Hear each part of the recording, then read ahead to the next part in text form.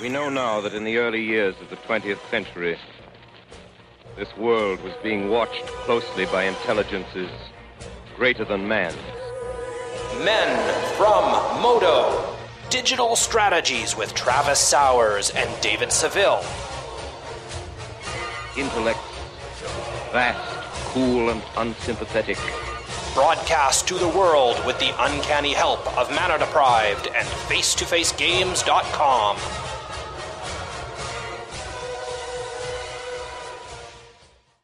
Greetings, people of Earth. We are the Men from Modo, and you're listening to episode 63, Modern Men. My name is David Seville, and I have Travis Sowers with me on the line again this week. How are you, sir? Feeling very modern, David. How about you? I'm not really sure what the definition of a modern man is. Is this somebody that like dresses nicely? Somebody has like a white collar job? Somebody that does work around the house? I'm not really sure what the what a modern man is. It's clearly someone who plays the modern cube.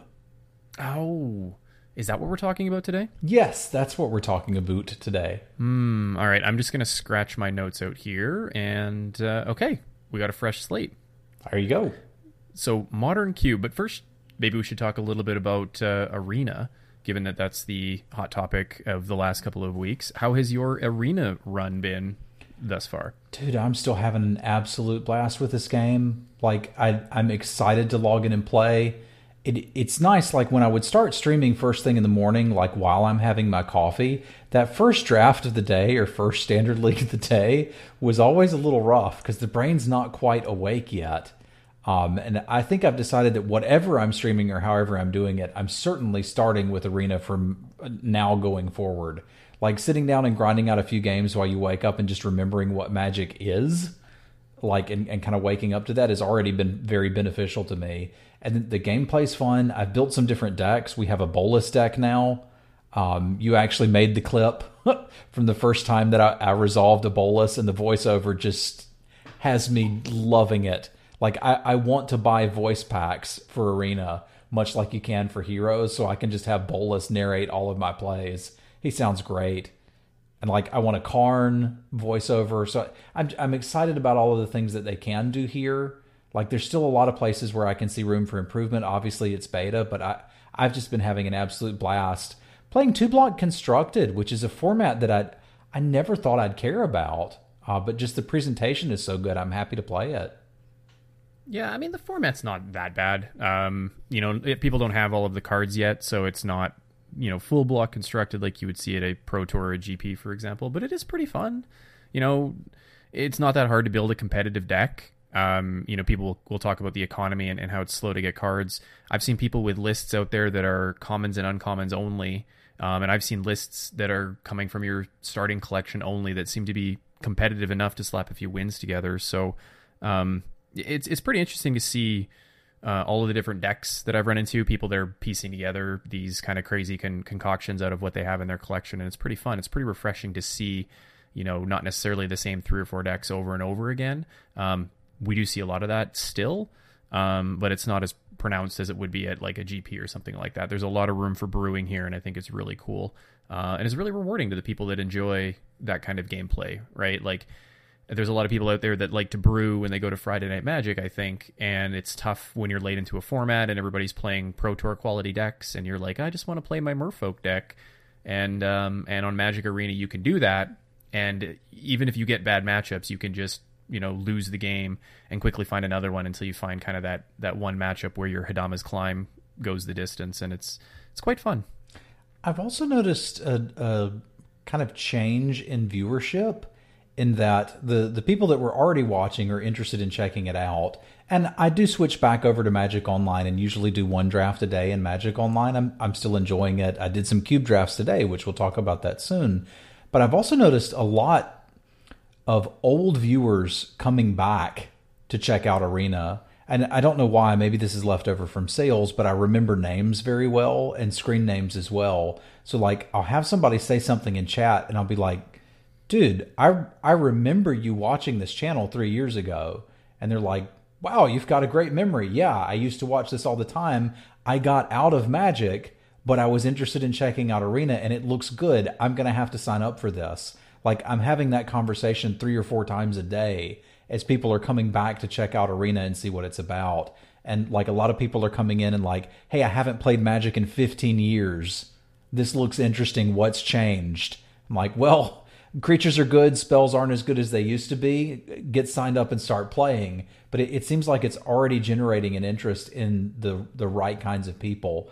And then I've also got people who have typically been watchers of other card games coming in and asking questions. So they'll start asking. I can tell if they came from Hearthstone, where they're like, you know, why can't you just send that at their face? I'm like, okay, you're not used to a game that has blocking. And then I can tell if they've come from Eternal, like, you know, why would you want to pretend that you have a spell when you don't? Because like they're just not used to having the ability to do that. So it's kind of neat to have all of these different people coming in from for different reasons, but all kind of converging around wanting to check out Arena. And it's just got me really excited for the future possibilities of this game. Yeah, I've got a group of friends that I hang out with in Discord, connected through a real life friend of mine, and one or two of them play Magic, and there's a fairly large group of them. And so when I would stream and I would go in there, I'm like, hey, I'm streaming Magic if anybody wants to come watch. You know, nobody really paid attention, which is fine. It's not really their bag. But now I'm getting people out of this Discord channel that are like, hey, you know, this seems really cool. I play Hearthstone, or I've never even heard of Magic, but this looks cool. I want you to tell me about it. And I did like a 5-minute rundown on stream the other day for a new person who was like, I signed up for the beta. I've never played Magic. I don't have a key yet, but I imagine I'll get one soon. How do I play this game? Can you tell me what those cards do? Can you tell me what lands do? And it was really refreshing because these people are experiencing the game for the first time. And I take for granted that people like you and me are grizzled vets, right? Like when we stream Magic on Magic Online, we just kind of assume that everybody in there is there to watch the game and they know how to play. Not a lot of people watch it because they're new. It's a hard game to follow. And I've kind of had to take a step back and start taking that approach to explaining to people, like, you know, these are the basics of the game. This is how it compares to Hearthstone. This is how mana is different in Magic versus Hearthstone. And I saw somebody today reference interrupts. That's how old school they were. They're like, is an instant just an interrupt? I'm like, yes. Yes, basically. And I thought that was really cool. So I'm seeing the whole wide range of newbies to experienced people and people that play the game in paper that are just like, I'm looking for a way to play Magic Online without spending money on it. And this is all for them. So it's really cool. I've noticed an uptick in my viewership. And it's been entirely positive so far. And I like, you know, as much as I like playing with something on the line, sometimes it's fun when I'm not feeling like being super competitive. I can sit down and still be competitive without having to worry about the losses as much. You know, I'm playing for pride more than dollars, and that's not necessarily a bad thing when I don't feel like, I don't feel like putting my 100% into it one night. Yeah, or you just want to sit back and have some fun. Like, I think I've genuinely rediscovered playing Magic just for fun through Arena. Because I can't imagine me trying to build a deck around Nicol Bolas, God Pharaoh, and then running it through a standard league. Like, that's just lighting money on fire. But on Arena, like, if you just want to try to do that, go for it, man. And we did. And I burned through like 50 points of rank or whatever, but I don't care. I resolved Bolas like 5 times, and a few times even killed people with him. It's all worth it in the end. And I think in the grand scheme of things, it'll make us better Magic players. It flexes a different side of our magical creativity. You know, it's kind of like Limited, kind of like Constructed.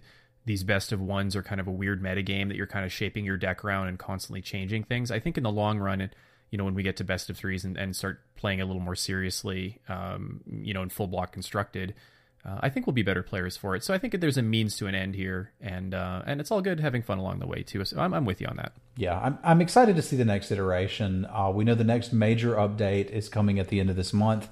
I'm guessing that will bring us at least Dominaria, maybe also Kaladesh. And they have mentioned basically tournaments already. So I'm excited to see what they have lined up for us there. They've talked about rewarding skill.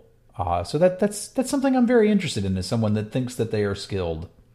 Mm-hmm. I would say that for sure we're getting Dominaria if I had to put money on it. The reason being is that there are 5 cards from Dominaria already in the client. You can't craft them, but they're in there for testing purposes, it looks like. You can see that the Llanowar elves, are in there, and like I said, not craftable, but they are there. So I would imagine that we're going to get Dominaria fairly quickly.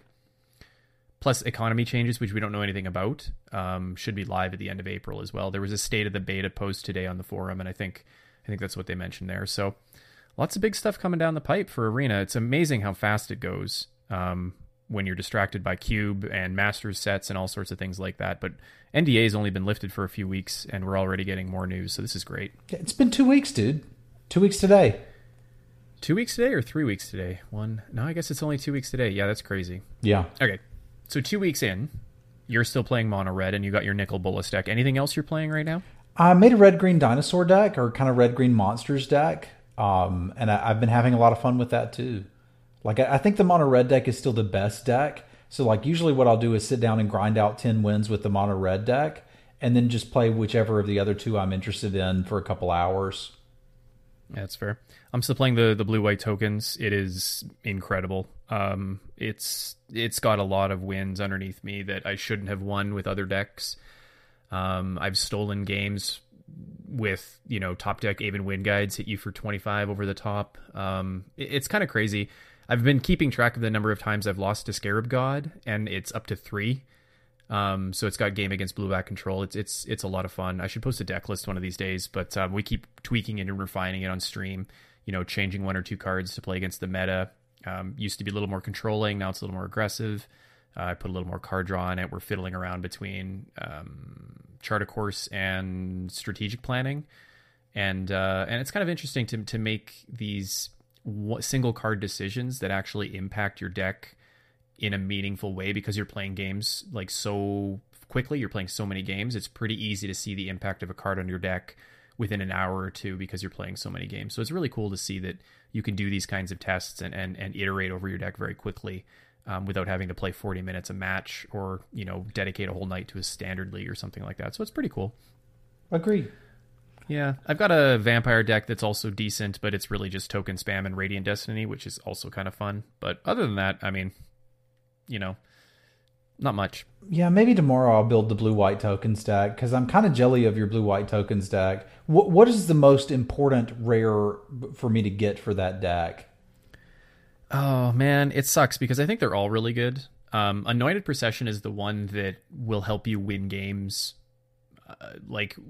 quickly.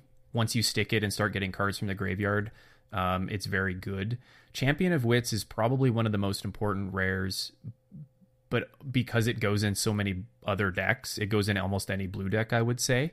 So it's kind of a safe rare to craft. And the card draw and discard is very powerful. Angel of Sanctions is a mythic, is very good. You start with one in your collection, so you probably don't have to craft one. One of those is good. And then I actually really like the Adorned Pouncer. Oh, yeah. Okay. Believe it or not, it has been very good. You start with one of those as well. If you're lucky enough to pick up a second one, it can also go very well in there. But basically what it is it counters early aggression from red, and when it dies and becomes a 4/4 double striker, it's very good. But I think the Anointed Processions are probably the most important. And then from there, it's really just any kind of token maker at rare is good. Regal Caracal is good. I've started cutting them now, but those can also be very good. And then the key cards, though, I think are your uncommons. Sunscourge Champion, you want 4 of those. Those are the guys, the 2/3 for 3 that gains you life when it comes into play, and you can eternalize it for 4 mana, and it gains you 4 life when it comes into play. Those guys are amazing because you can chain those. You let one die, and then you play it from the graveyard and discard another one, and continue to do that. And the other key uncommon is the Vizier of the Anointed. This guy, I wish I had more of him, but I don't have enough uncommon wild cards to spend. He's the 4 mana, 3 and a blue for a 2/4. Search your library for a card with Eternalize or Embalm, put it in your graveyard, and then every time you activate one of those cards from the graveyard, you draw a card. So you can kind of start churning through your deck that way too, especially with your cheap Sacred Cats. Like your 1-drops from the graveyard are very, very good. There's a bunch of different ways to win with the deck. I have one-off victory conditions with Aven Wind Guide, where sometimes you stick it and all your tokens fly. Temet is a way to get around slowly around dinosaur decks. I'm thinking about cutting it for another Aven Wind Guide, but he kind of does the same job. And then obviously you can just fly over the top with like Angel of Sanctions or double strike them to death or all sorts of things. So it kind of attacks from multiple different angles. Yeah, I'm going to have to build this. I'm getting too excited listening to it. Just creatures with flashback sounds fun. It's fun, and the best feeling in the world is when you play a turn 2 Anointer Priest and your opponent Essence Scatters it, and you're like, sweet, I didn't even want that card. I just wanted it in the graveyard. Nice. It's like, I zero for 1 to you. Mm-hmm. Yeah. But there's so many different ways you can build it, and that's the cool thing. Like, you can play cast outs and Ixalan's Bindings, or you can play counter spells, or you can play Oketra's Monuments, or you can do all these different things and put your own personal spin on it. It's really just like 20 to 24 key cards, and all of them go to the graveyard and get value. Okay. I'm going to give that one a shot soon. I'll post the link on Twitter. Okay. But that's enough about Arena. I mean, probably won't talk about it until the release at the end of the month, because we've got Dominaria between now and then, and also Modern Cube, which came out earlier this week. We missed the Tuesday release. You were a little sick, which is fine. But we'll catch up now when you've had a chance to play it. So we've got a little bit of experience here with the new version of the Modern Cube. Yeah, which I think is actually a good thing, because I've played this Modern Cube before. Like, this is, I think, the second or third time that we've seen this. It's actually my most viewed stream highlight was a match of Modern Cube, which was a fun one, and I won't get into it here now. But I managed to kill someone by stealing their Ulamog with my... God, what's the guy? Zealous Conscripts. Zealous Conscripts, and milling them out. When they attacked me, I had exactly 21 cards in my library. And chat said, Scoop, don't show them the library. I said the 21st card could be Zealous Conscripts. And it was. But like the cube has dramatically changed since then, with just a few little additions and subtractions. So I think it's actually a good thing that I got to play it and really look over this list, so that we could talk about what those differences are between the last time, and also just get you ready for it if you haven't played it before at all. So what were the key changes that you noticed today when you were going through and doing your drafts and looking at the list? I think the biggest one is the addition of signets. But before I dive too heavy in here, we should actually take just a minute or two and explain what Cube is. I know we've had a lot of new listeners, and I want to make people aware of what Cube is, what it means, and what we're talking about when we get into here. So I tend to think of Cube as kind of like a greatest hits album from your favorite band, right? Like after they've released 10 albums or whatever, you get the greatest hits album, and it's like got all the songs you heard on the radio or whatever. And that's what Cubes are. It's someone taking a collection of Magic cards and putting them into a draftable format, right? And usually each cube has a theme. So on Magic Online, we've had the Legacy Cube, the Vintage Cube, we've had a Commander Cube. There are people who make Pauper Cubes that only have commons and uncommons. One thing that is usual to most cubes and true of the Magic Online cubes is that there's only one copy of each card. So if you see a Mimic Vat and you really want one, you don't have another opportunity to pick one up. The packs are also not correlated by rarity. So you're just going to have great cards in each pack, right? One of the tricks towards drafting Cube is you should usually be drafting towards a deck that's looking to do something specific, rather than just drafting good cards in a color pair. Like, good cards in a color pair will get you through most draft formats that have ever been. Even one that's, tribal specific, like Ixalan, you could still just draft good green and black cards and have a decent deck. Whereas in this, you kind of want to draft with a purpose.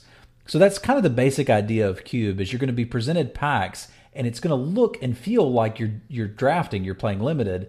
But what you're actually sort of doing is drafting a constructed style deck that has like a singular vision and purpose. Even though there's only one copy of an individual card, there may be other cards that do a similar thing that let you build around them. An example of that is Wildfire. This is 4 red sorcery. Each player sacrifices 4 lands. Wildfire deals 4 damage to each creature. There's also Destructive Force in this cube.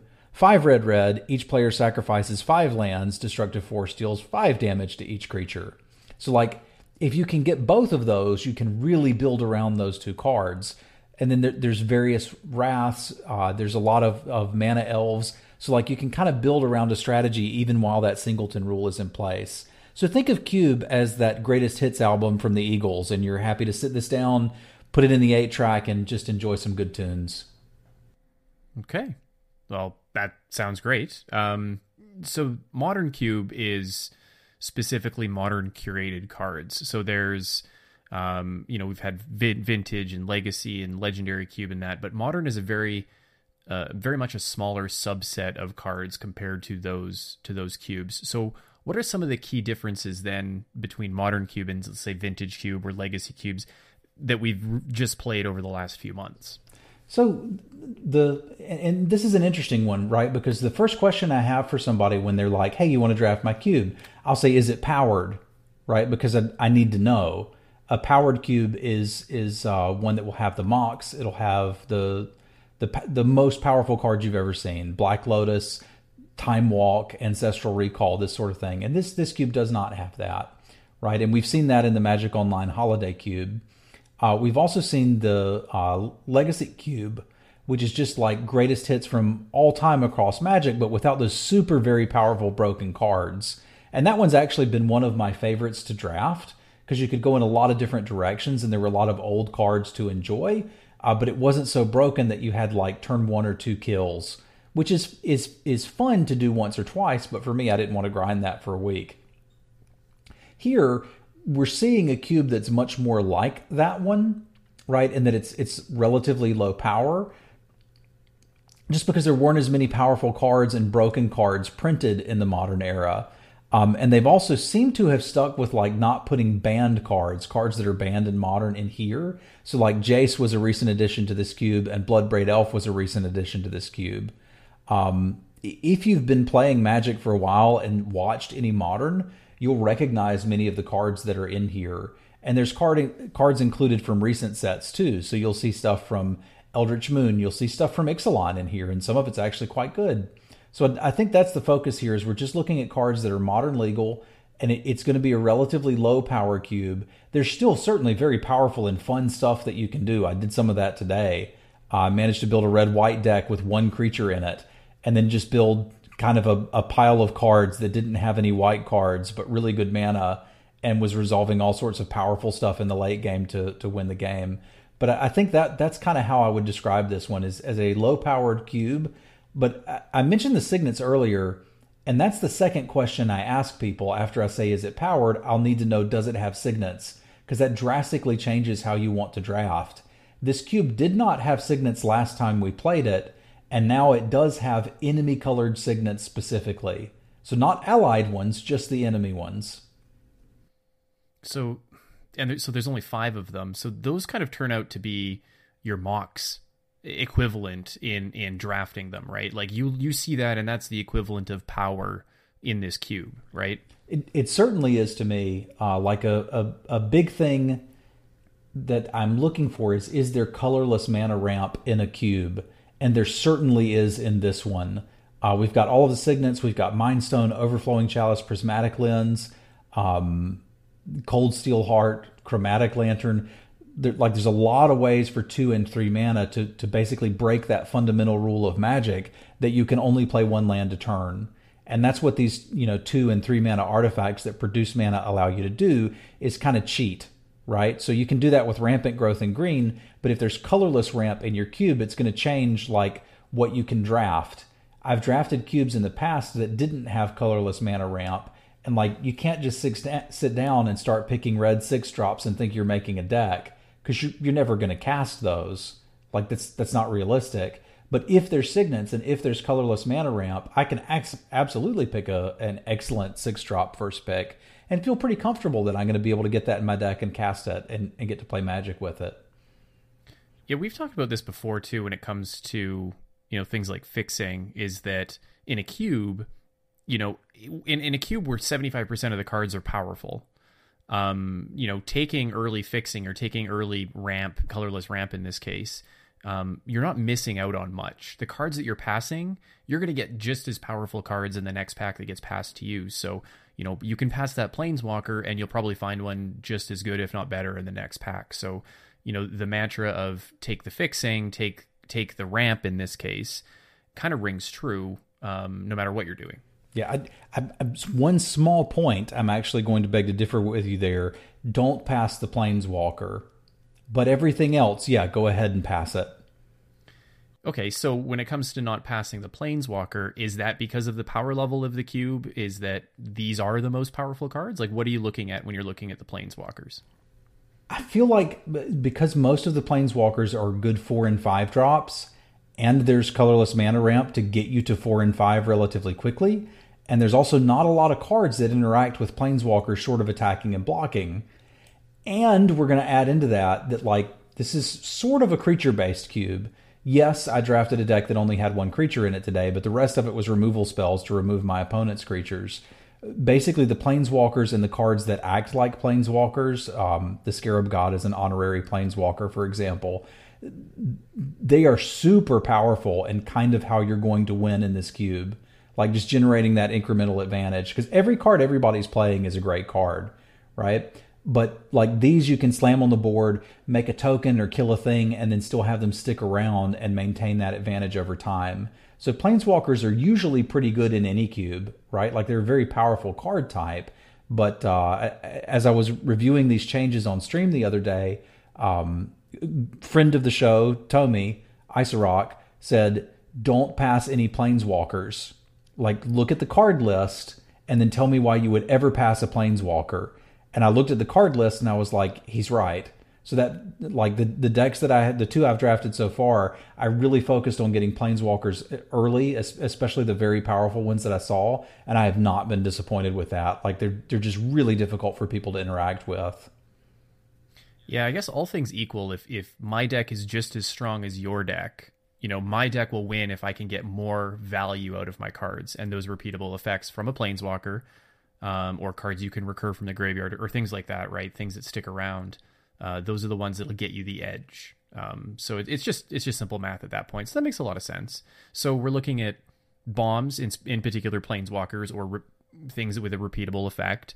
And then colorless ramp, like are those your 1-2? Or is there anything else that kind of fits in there as an honorary mention for kind of your top picks? Well, for me too, like a huge top pick are the lands, right? Like I'm always a huge fan of taking lands in cube. Now, in previous cubes, we would have fetch lands, and then we'd have 2 duels that they can get. We'd have the shock lands from Ravnica block, and we'd have the original duels. Now, in this cube, we don't have the original duels, but we do have the Amonkhet duels. Now, so you can fetch them into play tapped. You can fetch them into play tapped. Now, bear in mind, we only have those for allied colors, right? They didn't make enemy colored versions of this cycle, the cycle lands.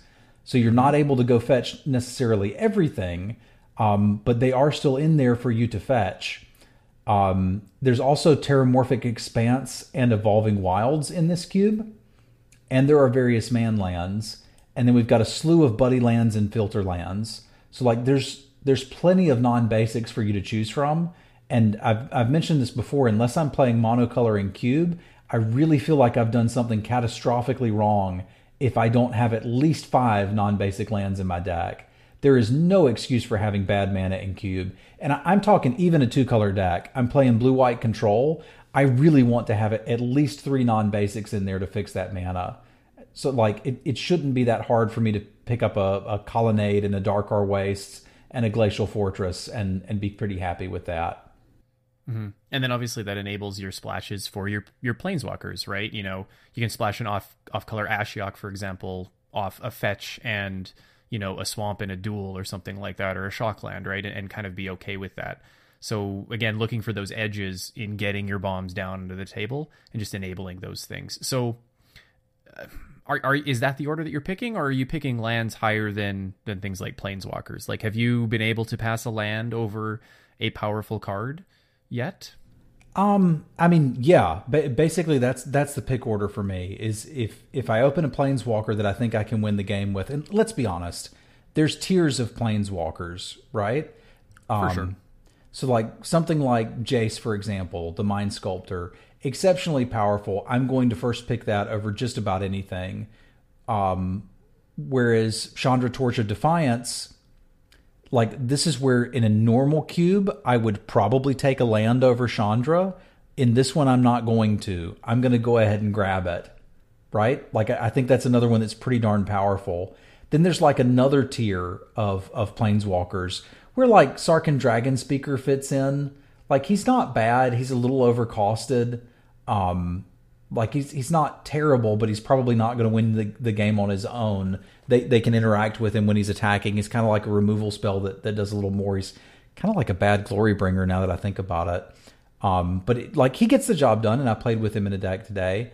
And then there's other Planeswalkers that are just kind of okay. A Johnny, Mentor of Heroes, comes to mind in this camp. That's the 5-mana Johnny that, you know, puts 3 counters on your dudes, or looks for creatures or enchantments or something, like creatures or auras. So like, this one's not exactly blowing my mind. So I'm going to try to rate those Planeswalkers and look at it and say, if I resolve this and defend it, is it just going to win the game on its own? If it is, I'm going to pick that over just about anything. After that, for me, comes the Mana Rocks. Like, and let's say that I've, you know, picked Jace and I've picked Ashiok and I get past a Boros Signet. I'm taking the Boros Signet. It doesn't matter that it doesn't fix me for those colors. I'll find that part later, because I can probably do that with lands. Like, the Signets are just too valuable that I don't even care if I'm using the color that they produce. Like, they're just that good for the ramp. And then after that, that's where I'm starting to just, you know, take lands. And I'll take lands over just about everything else. There's so many good removal spells that you're going to end up with 2 or 3 anyway. Like, it doesn't matter to me whether I have Journey to Nowhere or Oblivion Ring. Yeah, Oblivion Ring's a little better. It can hit Planeswalkers, but I'm not going to like take that over a really good Planeswalker or over a fetch land, for example. So I would prioritize the lands, and then be aware that you may find ways to fix yourself with lands that you're not used to. So like, if I'm playing... God, it's hard to come up with examples of this on the fly, but let's say I'm playing a black-red deck. I can sometimes turn a blue-black fetch into a dual land for that deck if I've picked the right lands to go with it. Right. So like, that makes sense. You're looking for a shock land that you can fetch with either. You're looking for shock lands you can fetch with either side of the fetch land. Mm-hmm, mm-hmm. And you're not used to seeing that in modern decks, but it's something you can do here. Right. Okay, and that makes sense. So now, you mentioned that there were only the 5 allied colored pairs of the Amonkhet lands, obviously, but they have all 10 shock lands and fetch lands, right? Yes. Okay, great. So you have 15 lands to fetch and 10 fetch lands total. Okay, so you should be able to see them, you know, they should appear in every draft, in some capacity in your colors. It's just whether they get past you or not, is the key thing. Okay. Okay, so you've got bombs, planeswalkers, you know, your ramp, and then your lands and your fixing. Are there any other cards that stand out as being like in your top tier of like top picks? You know, like we talked about these creatures with activated abilities. Are there any other honorary planeswalkers that you're looking out for when you're just opening up a pack? Or is that pretty much it? Are you just kind of looking to fill in the gaps with any creature that fills your curve out and plays a role in your deck? Yeah, I would say try to be building towards something, and then just looking for very powerful cards like Phantasmal Image, clone style effects. I think are honorary planeswalkers. You just get a copy of the most powerful thing that's there. I've seen Dark Confidant already be very good in this cube, which is odd because it's a card I see in a lot of cubes and it's not one that I've played very often. But if you draft around it, you can get there. I think there is an okay mono black deck if you want to put that together. And I like the fact that all of the different strategies are represented. Like, you can do mono white aggro, mono red aggro, mono black aggro-ish, and then any of the color pairs kind of fit together. I think Consecrated Sphinx kind of counts as an honorary planeswalker. It's a 6 mana 4/6. When your opponent draws a card, you draw 2. Yeah, that card's a little dumb. I remember playing with that in what limited block was that? Return to Ravnica? No, it was Scars. Scars. Okay, so I didn't play with it. I must have played with it in a cube. This is a dumb card. Are there actually archetypes, like, aside from just color pairs? Are there things you can be looking for? Like, is there a Reanimator? Is there, I mean, I don't even know what else you would do in this cube. I guess there's a Kiki-Jiki combo. Like, what other archetypes are there, and are they worth trying to go for? There is a Kiki-Jiki combo.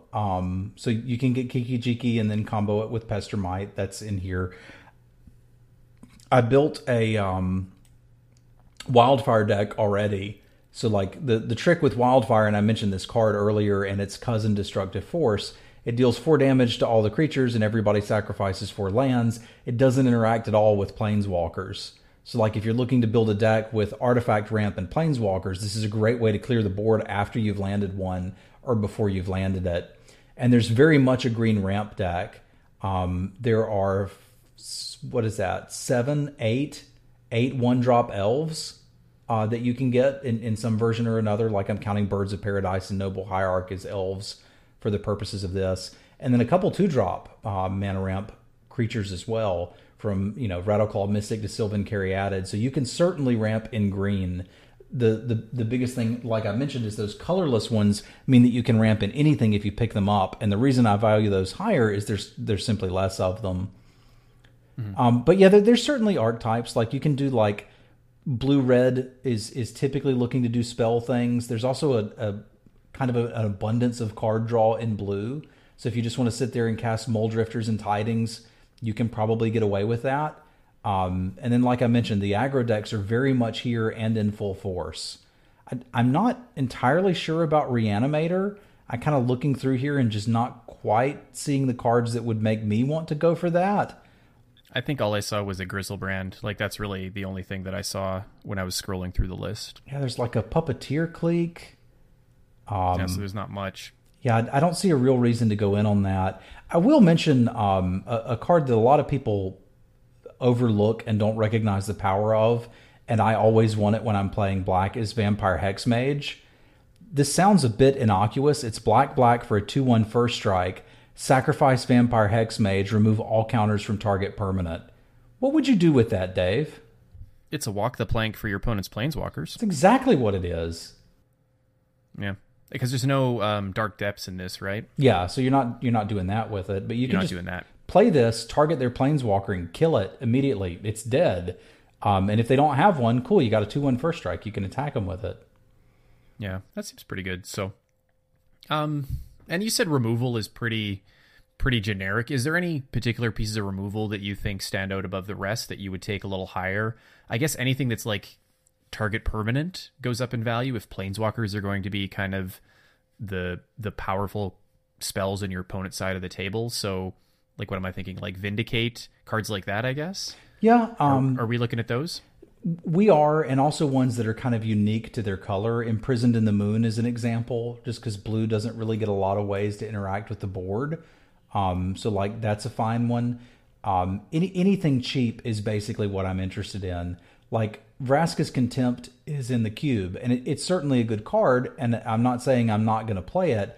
I'm just not going to pick that over Doomblade, for example, right? So Vraska's Contempt is 2 black, exile target creature or planeswalker, you gain 2 life. I like that it says planeswalker, but like I'm still going to value the cheaper stuff a little bit more, like Doomblade. So I think I'm still going to err on the cost of try to take the cheapest way to interact that you can. Okay. And I said Vindicate. I meant Anguish Unmaking. They're basically the same card. Yeah. One's an instant. More or less the same thing. I still don't really know what's in Modern. That's my inexperience with the Modern format. But, okay. Cool. I think I have a grasp on it then. So, but you definitely, like, would you agree that you're, like, color pairs more than archetypes, right? Like, every color pair wants to do their own thing, but it's not like, you know, like we said, like, there's not really Reanimator. You know, yes, ramp is a thing, but that's Green's thing normally anyway, right? So it plays closer to a normal draft set than Vintage Cube or Legacy Cube, right? It does, but imagine it just super high powered, right? Like where every card is super strong, and things are not necessarily as linear as you're used to if you're just coming from Ixalan. Like you can kind of go in whatever direction you want and draft whatever you want, and you don't have to draft the all Planeswalker deck. What I think is interesting about this iteration is like that's a deck that I've almost always wanted to draft. It just hasn't always been the correct choice. And it looks like it might be this time around. So I'm pretty stoked about that. But like the options here for someone that hasn't played Cube or hasn't played this Cube are very much here that you can just sit down and start picking mono white cards and draft an aggressive mono white deck and end up with a good version of it, even if there's somebody else at the table going for it. And I think the same is true for, basically any of the colors except for blue. A lot of Magic players like blue, and a lot of the card draw is in blue. Some of the more powerful spells are in blue. Like this cube does have Bribery in it. 3 blue, search target opponent's library for a creature card, put that into play under your control, then that player shuffles his or her library. Like, that's a very powerful card. And then, like I said, there's a lot of card draw in there, so I don't think you can get a mono blue deck. But almost any of the others, like if you just start forcing that color, you'll probably be fine to draft a deck that you'd like to play. And I like that that's a thing in Cube as well. Yeah, I mean, we talked about that with the last Cube where you could kind of just force your own thing and generally be okay. So it's kind of good to know that that is potentially still here, probably not as powerful, but definitely a thing you could do if you're new to the Cube. So, all right, go out and draft Cube on Magic Online. Let us know how you do. In the meantime, though, do you want to do a Cube Crack Pack? Yeah, I'm actually looking forward to that. We generated one on Cube Tutor, was it? Yeah, Cube Tutor. So there was no visual spoiler on the Magic, on the Wizards website, and I don't know about you, but I really like using the visual spoiler to go through a list. It's easier for me to visualize the cards than it is to read the card name. And yeah, they have a neat little feature where you can generate a random pack. So this isn't collated like it would be necessarily on Magic Online, but I think with Cube, I don't really think that's a concern. I think you can still evaluate, 15 cards next to each other and get the same concept as, as a pack on Magic Online would be. So yeah, let's go through and look at this pack. So what do you have for me here? All right. So let's do take turns reading the cards so that we don't run out of breath here. But I'll start us with Flicker Wisp, 1 white for a 3/1 elemental creature with flying. When it comes into play, remove a target permanent from the game. Return that card to play under its owner's control at end of turn. So usually what you're doing with this is trying to reuse one of your own enter the battlefield abilities. It's also neat if your opponent has a creature in play with a bunch of +1/+1 counters on it or something like that. You can blink it. If they have one of your guys under a pacifism style effect, you can blink the creature, removing the pacifism. So there's a lot of neat stuff you can do here. You can even cast it, target one of your own lands, and then have that untapped during your opponent's turn. Sweet. All right. Next one up is Drana, Liberator of Malakir. 1 black for a legendary vampire ally. Allies are back. This is from the Zendikar block, Battle for Zendikar block. 2/3 flying first strike. Whenever it deals combat damage to a player, put a +1/+1 counter on each attacking creature you control. I remember drafting this back in the set when it was on Magic Online, and this is a dumb card. If you can get 1 or 2 hits in with this, it kind of gets out of control. So in that format, it was a must answer. I guess in this format, it probably gets outclassed by a few things, but if you're playing mono black aggro, that seems like a pretty good pick. The one thing I always loved about this card too is because it has first strike, everything else that's attacking is going to get that +1/+1 counter before your opponent's creatures damage them. And I've gotten people with that. I doubt you're going to get many people with that in Cube, but you might still. So for example, if you're attacking with Drana and a 3/3 and they block your 3/3 with their 3/4, surprise, your guy's winning that combat because she'll deal the damage, put a counter on all your dudes, and then you win. Yeah. Next card is Lightning Bolt, red, instant, 3 damage to target creature or player. 3 damage to any target. That is what it says now. That is what it says now. Yeah, I mean, obviously pretty basic. A card like this probably gets outclassed pretty easily in Cube. But like it's, in a regular limited format, it's probably a first pick in most packs. And then you have this one and it's not. So that's just the nature of the beast. I don't think Lightning Bolt ever really gets outclassed. It's on my list of cards that I think would be to reasonably first pick from this pack. Like just that 1 mana, and it's like, look at the other 2 cards we've looked at so far. We're like, hey, these are actually pretty good. Kills both of them. It does kill both of them, but you probably take a Drana over this. I would not. But we'll get to the argument later. We'll get to the sure. All right. Next, we've got Terramorphic Expanse. That's just your Evolving Wilds with a different name. Correct. After that is Scatter to the Winds. 1 blue for an instant counter target spell. It also has Awaken 3 for 6. 4 blue, counter target spell, and you turn one of your lands into a 3/3. I love these cards. I love the Awaken spells in the Zendikar block. They were really good. Yeah, modal spells. I love modal spells. Next up, we've got Blasphemous Act. That's 8 and a red for a sorcery. Costs 1 less for each creature on the battlefield, and it deals 13 damage to each creature. So wipe that board. Yeah, a nice board wipe. We've also got Mana Leak, 1 in a blue for an instant. Counter target spell unless its controller plays 3 colorless. 3 generic.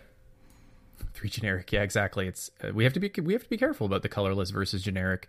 I said that to somebody the other day, and I caught myself. So, Nahiri the Harbinger, 2 red white for Nahiri, which is a 4 loyalty planeswalker. +2, you may discard a card if you do draw a card. -2, exile target enchantment, tapped artifact or tapped creature. And -8, search your library for an artifact or creature, put it on the battlefield, and then shuffle your library. It gains haste, and it goes to your hand at the beginning of the next unstep. Yeah, we'll talk about that in a minute. We've got Windbrisk Heights, which is a land with Hideaway. Enters the battlefield tapped. When it does, look at the top 4 cards of your library. Remove one of them from the game face down, then put the rest on the bottom of your library. It taps for white. You can spend a white and tap it and play the removed card without paying its mana cost if you attacked with 3 or more creatures this turn.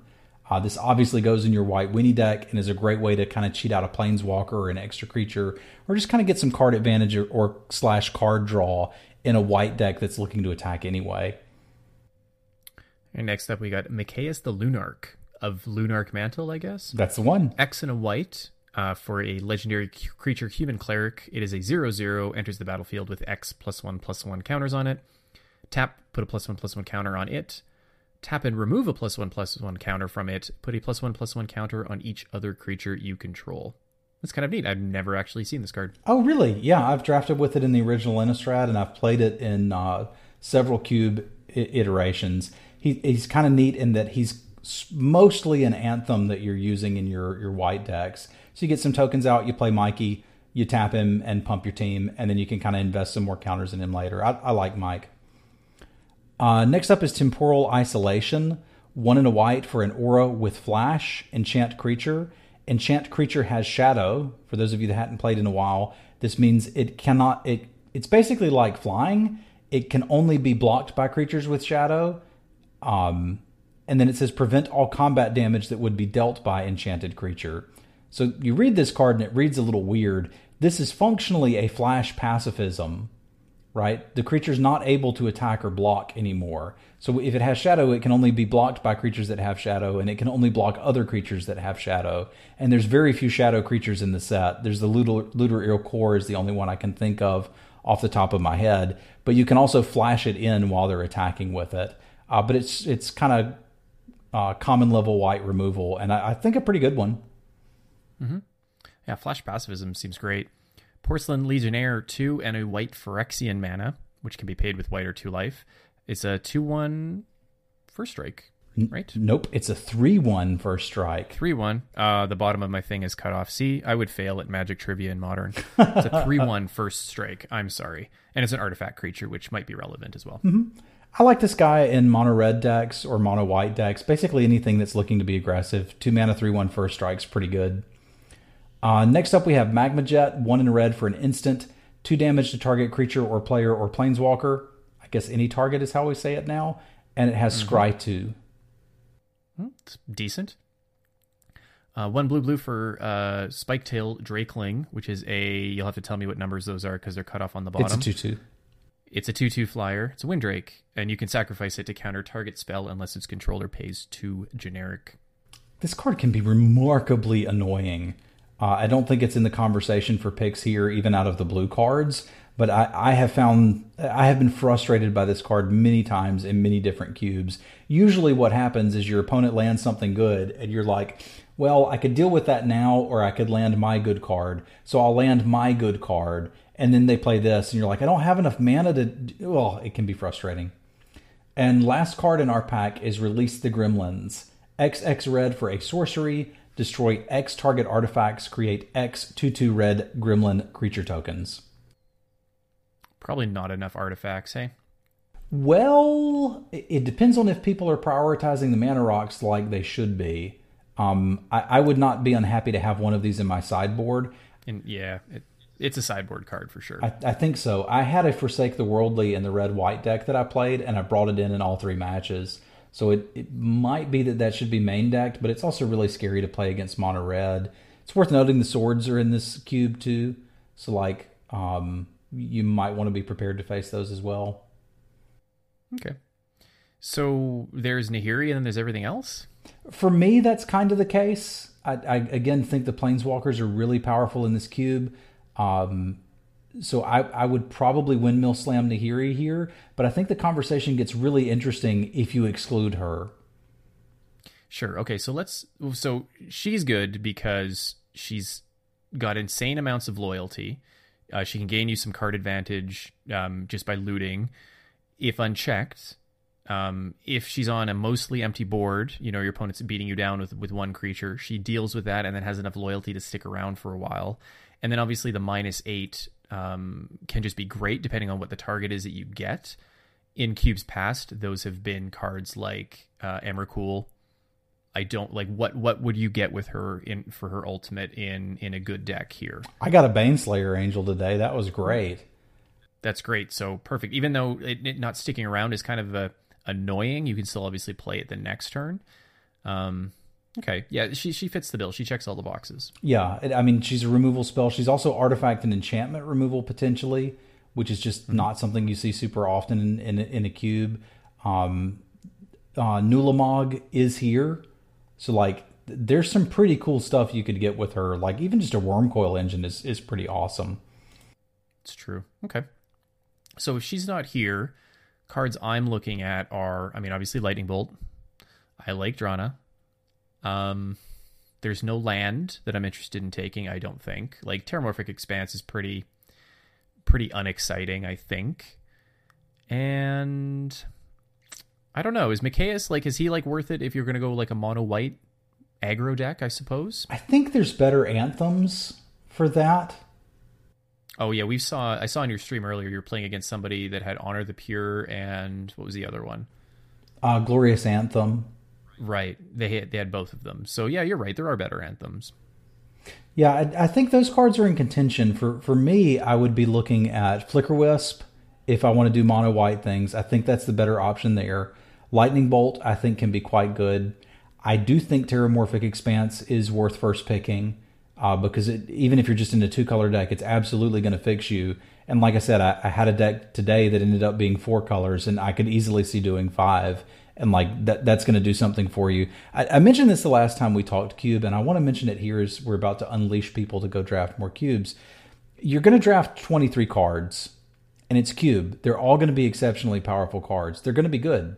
So every land that you pick means you're playing another one of your picks that your opponent isn't, right? So if I sit down and Dave and I are going to play, and I picked 23 cards and then put my basics in, and he picked 23 cards and 5 lands, and then put his basics in, he's got 5 more cards from the cube, and we've said these are all powerful cards in his deck that he's playing against me. So don't ignore that aspect of it. Arguably, Windbrisk Heights might even be better than the Flickerwisp if I knew I was going straight into white aggro, because again, it's a spell on a land that I'm not really taking much argument to play here. I like Flickerwisp because you can do some kind of fun stuff with it and get those enter the battlefield abilities. Like, if you've temporarily isolated the wrong creature, you can blink your own enchantment and reset it and put it on something else. Like, just so many ways you can go there. I do like Scatter to the Winds and Mana Leak as blue options here. Mana Leak, usually if I'm trying to... I've seen some aggressive blue-white decks with Geist of St. Traft, but like it's hard to argue with Mana Leak. And then Scatter to the Winds just gets better the longer the game goes, as opposed to Mana Leak, which gets worse. Cards I would actively want to avoid out of this, for me, would be the Gremlins, the Magma Jet. I don't think deals with enough stuff, and then Blasphemous Act. I've never actually played this in any of the iterations of Cube. Normally, I wouldn't be excited about first picking Drana, but if you're like really sold on the idea that you want to play mono black or really go hard on the black, Ray is on my shoulder telling me it's the only black card in the pack. Take the card and then just cut the heck out of black. You'll get rewarded in the next one. So I think that discussion gets kind of interesting, and you can sort of go in any direction that you want to. And you could even ignore the advice about Planeswalkers and take one of those cards if you wanted to. I really think this is kind of Dirtle Planeswalker Cube, unless you want to force one of the aggressive strategies. Okay. I think that one of the things to keep in mind here too is that, if Lightning Bolt is a 10 out of 10, and let's say Terramorphic Expanse is a 9 out of 10 or an 8 out of 10 in this cube, I think the difference between those two is much smaller than they would be in a normal set, right? So like you get a normal set and you get Lightning Bolt in a normal draft set and you'd be like, Windmill Slam pick it, no questions asked, I can get my fixing later. Or you slam pick a 10 out of 10. But here, all the picks are close enough. And because you're going to get so many powerful cards later on, is you can find something that's not as powerful as Lightning Bolt, but you can pick up a Doomblade, which maybe it's a 9 out of 10 or a 9.5 out of 10 or something like Flame that. Right? Slash is in the cube. Like, you can get one of those. There you go, right? Like, they're functionally the same card for a different amount of mana, and they are worse, like objectively worse, like strictly worse. But they're close enough for most purposes that you can get away with things like that. So, it might be quote unquote a mistake to take Drana, but if you end up playing black and end up playing her, she's going to be good when you put her on the table, and your opponents are going to have to deal with her. So like maybe you're losing percentage points by taking her, but you're not losing a ton of value by not taking a Lightning Bolt or not taking a Terramorphic Expanse, for example. So, and that's the same with all cubes that we've talked about, is that you can make those types of mistakes and not necessarily get punished harshly for it, if that makes sense. Yeah, sure. I think another way to explain that would be to, if you're coming at this having drafted limited sets in the past 5 years or so, you're used to opening a pack of cards and having one or two very powerful cards and then kind of a flat power level for the rest of them. And you're used to your deck having, I don't know, somewhere around 5 cards that you're really excited to play. And then the rest of the cards kind of like, oh yeah, these are here too, right? Like I've got my 2 good removal spells and my 3 bombs. And then there's these other cards I'm playing. That's not usually what Cube is. Cube is more like, here's 20 powerful cards that I'm excited to play, and then 3 pieces of mana ramp or like weird conditional cards that, like, this is cool, I want to play with it type cards. Exactly. Yeah, exactly. So keep that in mind as you're going through, and I think that'll improve your Cube experience. Plus, it's Phantom, and it's relatively inexpensive online, so just go ahead and burn some tickets on it. Get good. Yeah, I haven't burned any tickets yet. I had a 2-1 today, and then I started another one while Arena was down, and I'm 2-0 so far with it. And those are just my first dabblings in here. I would encourage everybody to try this at least once. I think Cube is an absolute blast, and I think with these changes, they've actually really nailed the modern Cube. Like, I was initially not too excited for this one to come back, because the original iteration was kind of like, here's a bunch of 4-drops and no way to accelerate to them. So good luck hitting your land drops. And I didn't really enjoy that. It just felt kind of weird and clunky.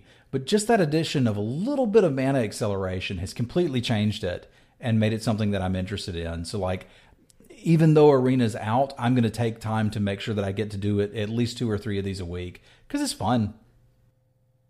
Right on. I look forward to that too. And it'll be a nice little stopgap over until Dominaria. Yeah, I'm kind of looking forward to Dominaria too, Dave. Yeah, as we said last week, we have preview card coming next week. So our podcast is going to be early next week. We're going to record it Monday night and it'll go live on Tuesday. So look for that. We'll be posting that on Twitter along with the preview card.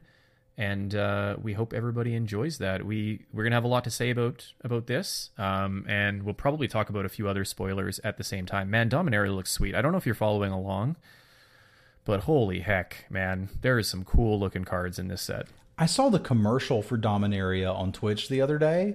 Have you seen that yet? I've seen both of them. There are 2. Okay, I didn't know there were 2, but like, honestly, that got me excited. You hear this like awesome deep voice narrating things, and then it zooms out and it's Karn with his hand on like a globe. I'm like, oh heck yeah, I want to play that. And then like getting to see the art, like we talked about it 2 months ago, various Teferi cards, but getting to see the art for Teferi and all of these cards is getting me really excited. Yeah, it's going to be cool. We're going to have a lot to say about that. And then the week after that will be the preview show, I think, as I open up my calendar and check. Yeah, so next week, spoilers, or preview cards. Week after will be preview. And then on the 21st, 22nd, set goes live in paper. We don't have any notice on whether it goes live on Magic Online before that. I'm really hoping that it does. Either way, we will have our episode to you that week so that you can go to your pre-release or go to Magic Online and hopefully crush some noobs. Yep, and it looks like we're going to have the full spoiler out by Friday-ish of next week. I'm hoping so. I'm planning to do a set review with Lord Tupperware, a.k.a.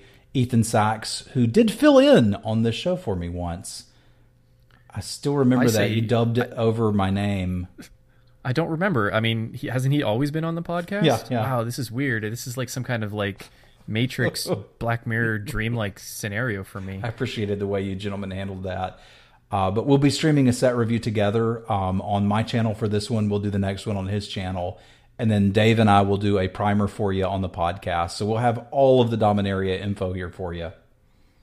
Oh, man, there's so much to talk about. So little time. Agree. Can we just invent a time machine so that we can fast forward to Dominaria and see how awesome it is and then come back and talk about it?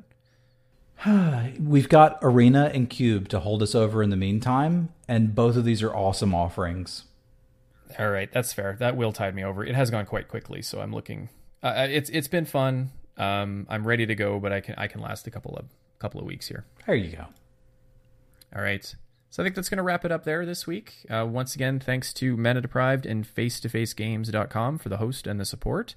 Travis, where can they catch you drafting Modern Cube this week? You can find me modern cubing and arenaing at twitch.tv/Simulin, SEMULIN. You can also find me on Twitter under the same name at Simulin. And I am D-Civilian, that's DSAVILLIAN on Twitch and Twitter, the same. Probably more Arena than Modern Cube this next couple of weeks, but it'll be Magic content. It's been fun so far, so we're going to do a little more of that, give the peoples what they want. But for now, go out and enjoy your Modern Cube and let us know how it goes. Thanks again for listening. We'll catch you next time. Adios.